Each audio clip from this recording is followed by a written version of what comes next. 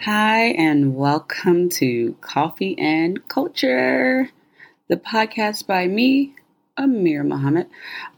This is going to be our first one, guys, so bear with me because I'm learning how to do all of this fun stuff.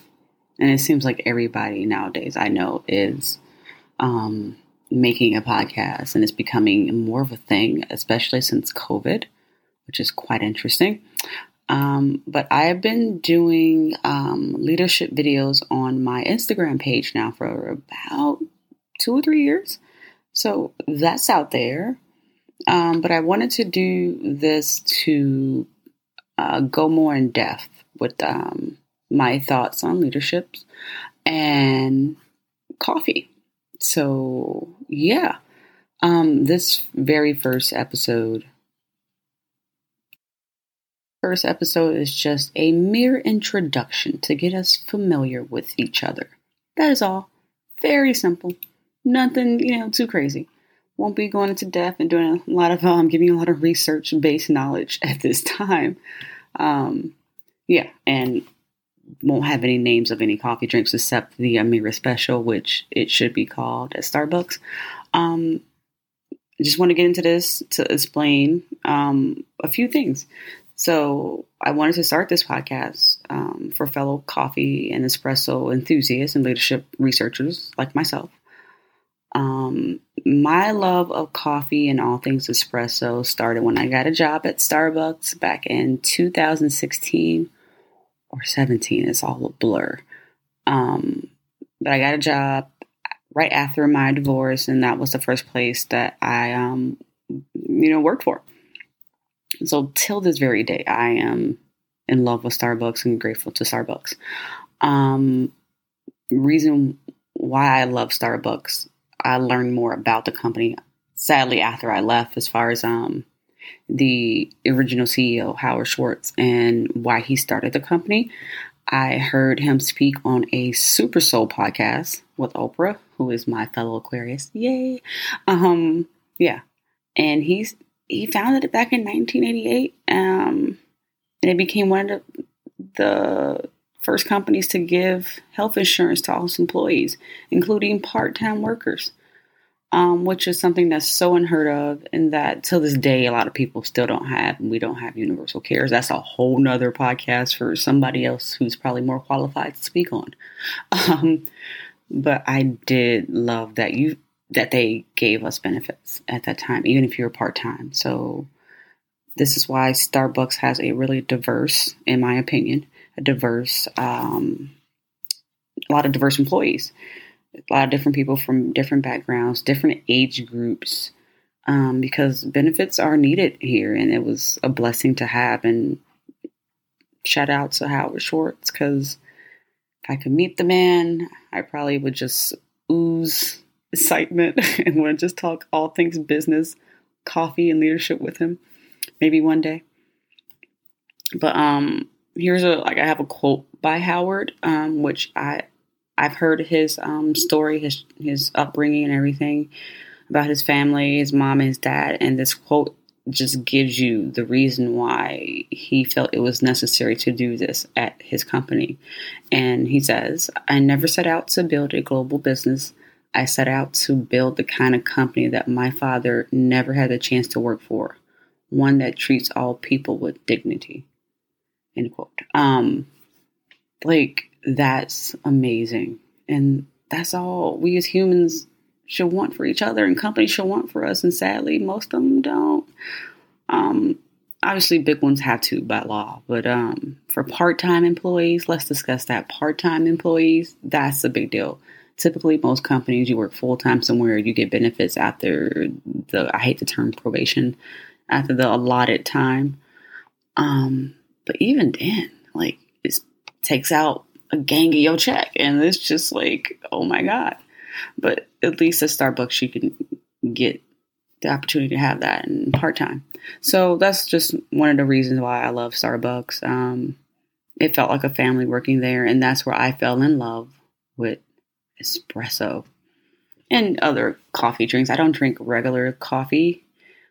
So I know some people who are into like buying coffee and beans from their local coffee shop, and that's cool. And it's becoming more of a trend, like a hipster trend, which I kind of don't like because I feel like it's just like a fad for some people, and it's just something that they want to post to look cool. But they really don't like coffee, though. It's. I'm gonna go into my little rant here for like 5 seconds. People who visit Starbucks though and don't like they put so much sugar in their drinks that you can't taste espresso or coffee. It baffles me.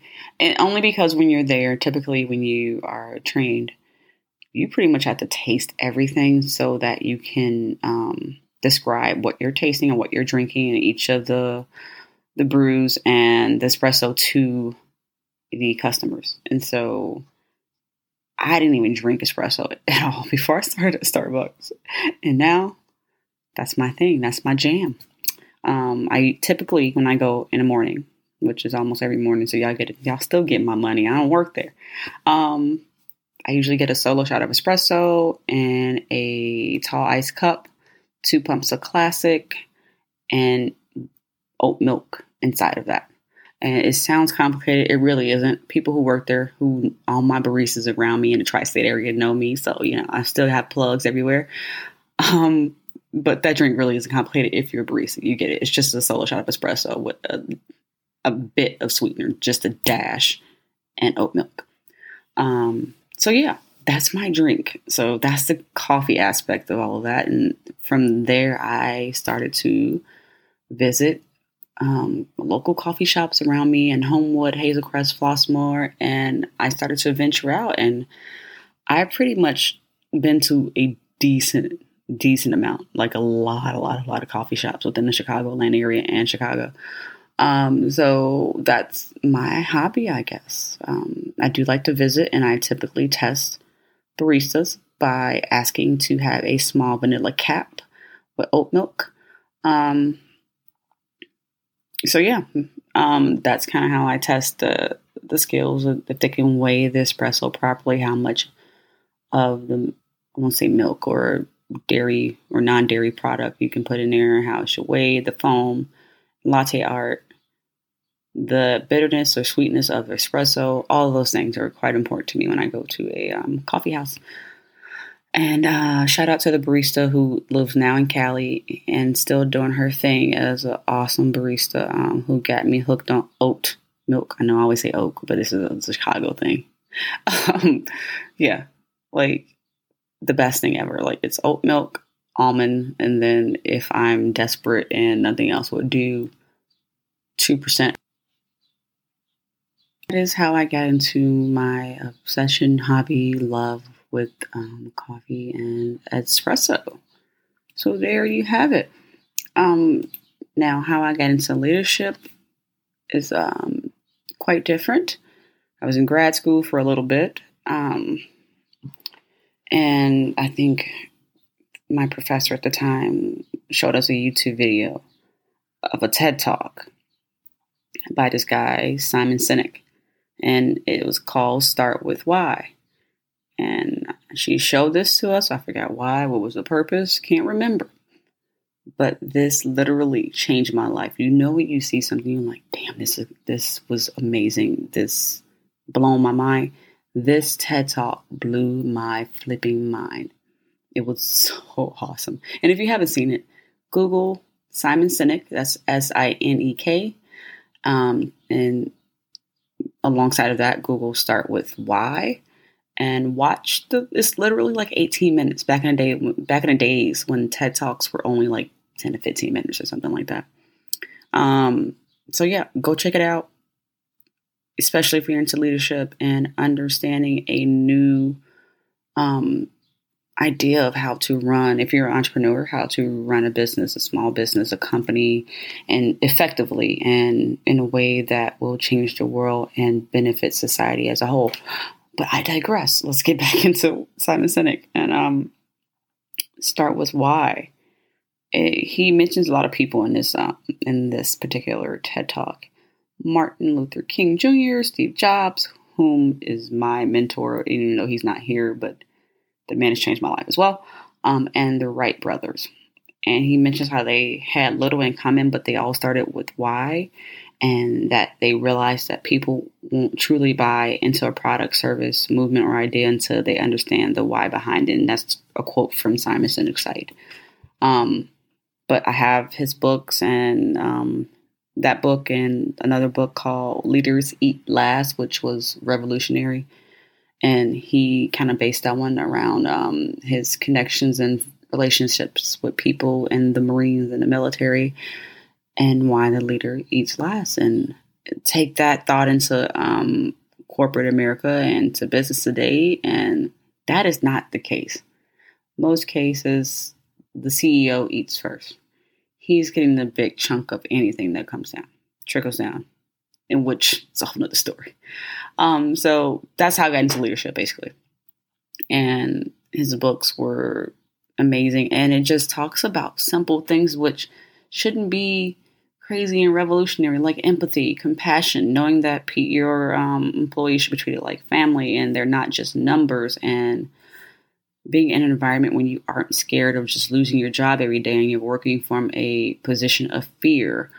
Which all these things we're going to get into in later podcasts. But so yeah, that's that. That's how I get into my love of coffee and leadership, and I've expounded on that so much since in the last 5 years. And I'm grateful for all these TED Talks and podcasts, Super Souls, and books that I've read by these wonderful entrepreneurs and people who have changed the world and the business as we know it, including and always including Steve Jobs. But I will get on to the man that he was in a different podcast, because I can go on forever about him.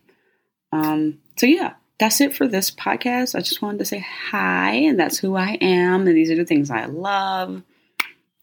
So you have a snippet into my world. I'm a complete nerd, and I know I look cool online. Not really. Yeah. So that's me, guys, in a nutshell. That's it. Until next time. Ciao, Bella. I love you all. Go spread love and go forth and inspire. Bye.